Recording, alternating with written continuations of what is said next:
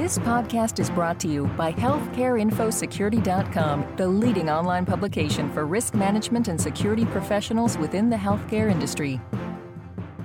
This is Howard Anderson, Managing Editor at Information Security Media Group. Today we're talking about 2011 information security projects with Ron Klaver, CIO at Montgomery County Memorial Hospital, a 25-bed critical access facility in Red Oak, Iowa. Thanks so much for joining us today, Ron. Absolutely, Howard. I appreciate being here. For starters, why don't you tell us just a little bit about your hospital and your recently completed data center project? Well, as you noted, Montgomery County Memorial Hospital is a 25-bed critical access hospital, and we're located in rural southwest Iowa, about an hour's drive from the Omaha metro area. Our net patient revenue is about $28 million, and we have about 300 employees here, and we have 11 local primary care physicians and about 30-plus visiting specialty and consultant physicians coming out of the Omaha metro. We do about 46,000 outpatient occasions of service a year and about 6,000 ED visits. And so our hospital just recently completed a significant addition to our medical campus. We took our 100,000 square foot campus and we added 50,000 square feet and just finished it, or in the process of finishing it as we speak. We moved into the new addition in late summer, early fall, and now we're engaged in the remodeling effort for the balance of the work. One of the significant additions to the facility was a new data center, and with the growth of IT over the last 21 years, we had accumulated 4 separate rooms that were acting as wiring closets and server rooms.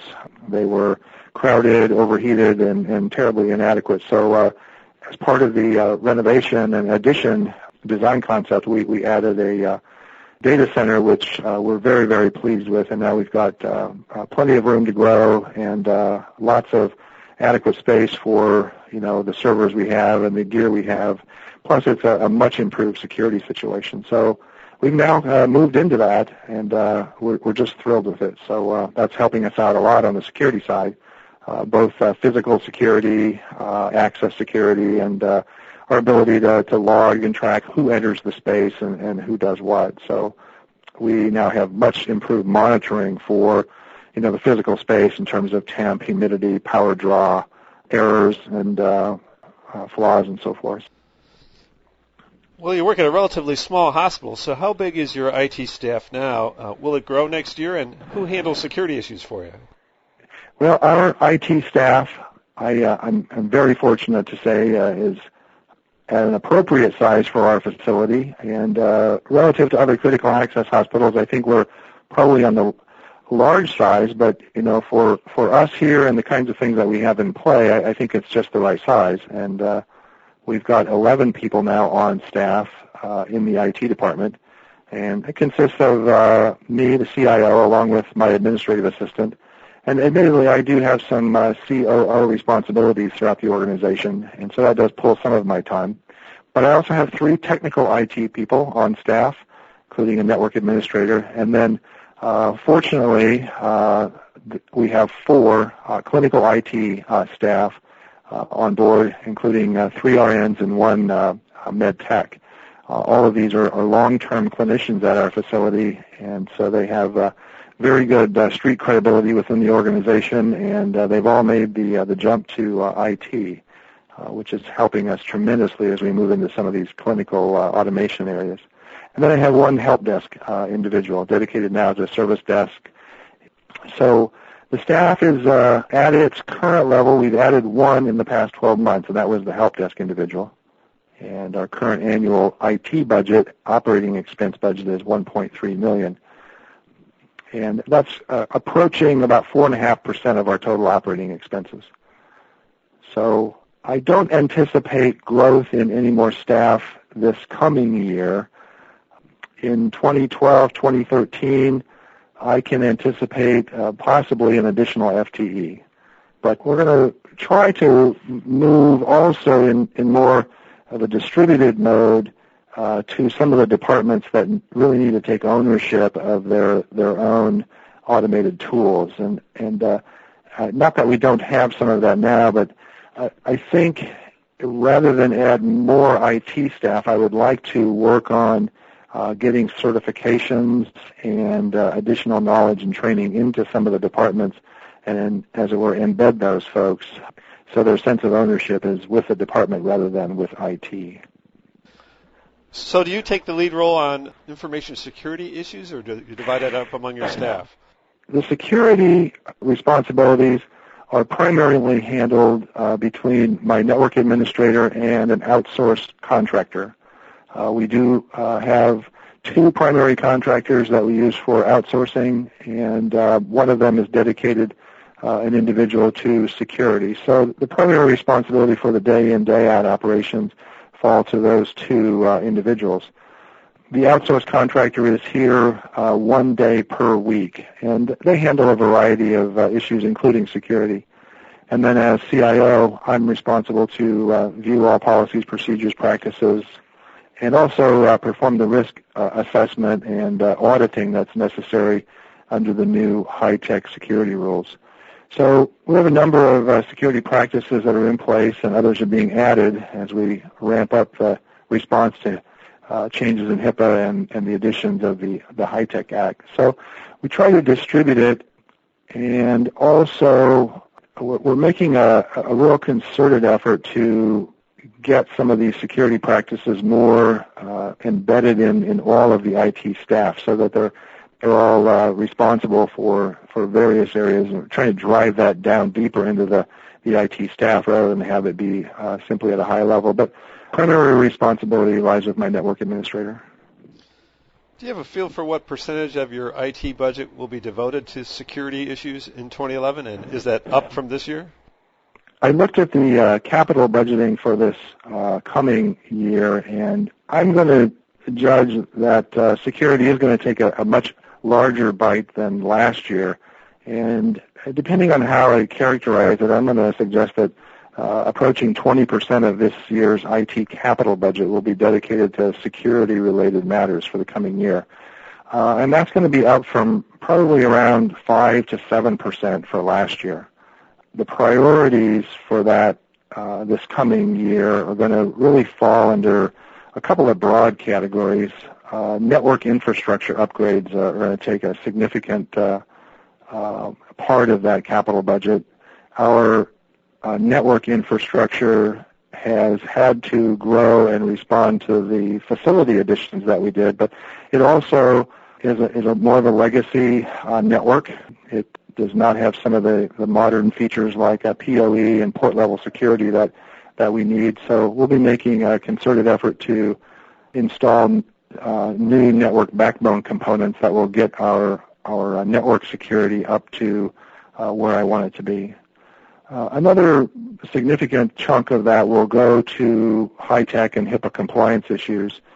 And, those could be categorized rather broadly in today's world. I mean, there certainly are some best practices in IT that we want to follow, but they also fit nicely in the high-tech compliance requirements, things like file encryption, backup technologies, also a continuation of our disaster recovery and business continuity preparedness. We did make a lot of strides last year with some significant investment in business continuity and disaster recovery. And those covered our primary mission-critical systems. But now we need to go beyond that and cover systems at, the next tiers out from that most mission-critical applications. So those are our priorities for the coming year. Tell us a little bit more about how you'll be expanding your use of encryption. Well, the encryption technology, specifically with the backup technologies, currently we're using very traditional backup methodologies and backup to tape. And those tapes go off-site, and they're not encrypted. Anyone with the appropriate software could read those tapes. So that is a compliance issue, and we need to address it. And so we'll be moving into backup technologies that allow us to take our data off-site but have it be encrypted and protected appropriately. Also, we're taking other steps internally via group policies using, for example, Microsoft's Active Directory group policy concept to limit use of thumb drives and CD writers and so forth. We basically disable those via group policy. So there's no question that someone can walk up to a computer, stick in a thumb drive, and remove data. It's just not going to be possible. So by eliminating those means and methods of removing data, we also can maintain compliance then.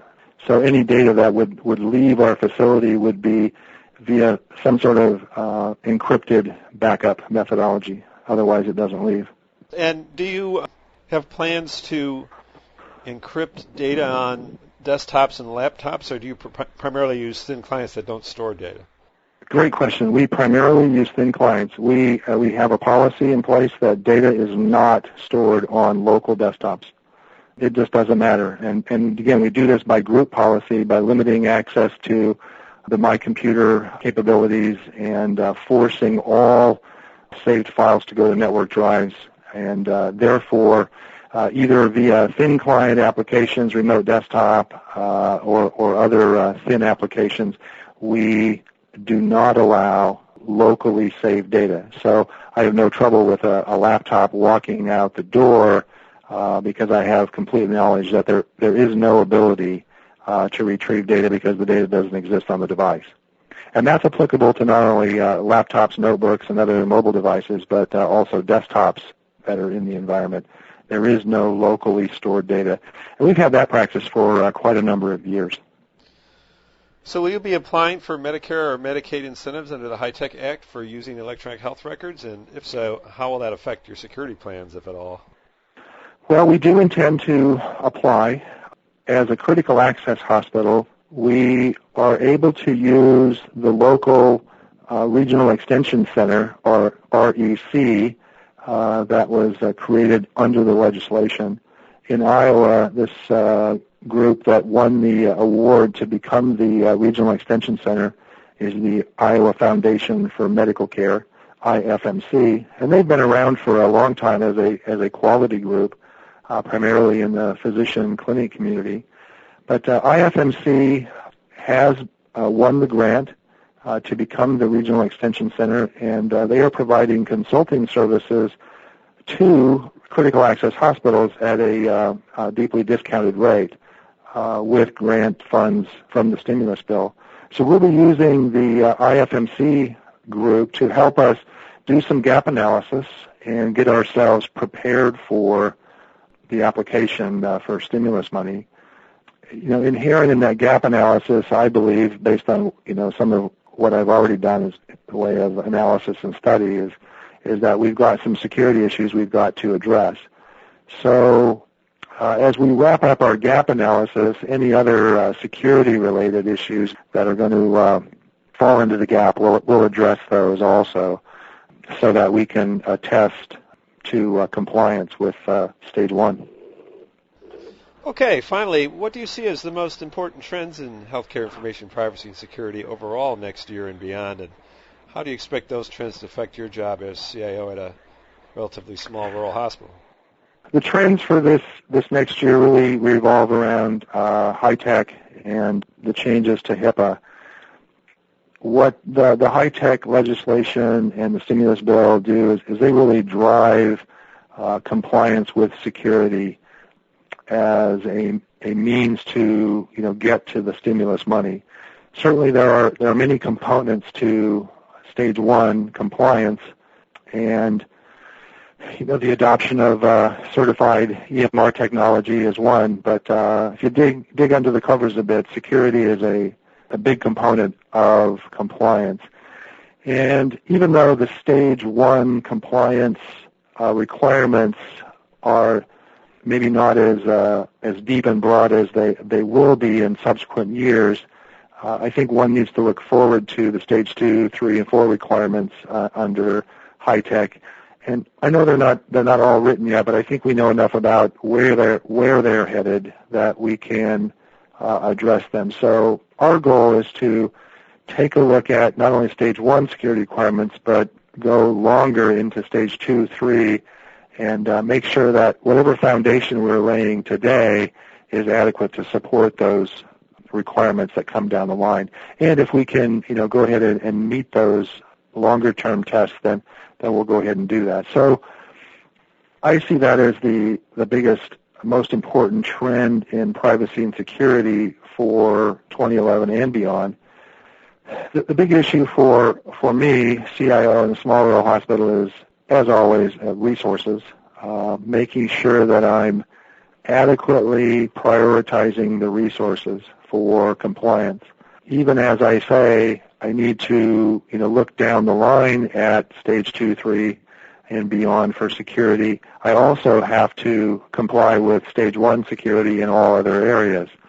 So it's about competition for resources. So that's going to be one of my big challenges, is making sure that I get the priorities lined up adequately and accurately so that I can both build a good foundation for the future, but also, address stage 1 meaningful use and qualify.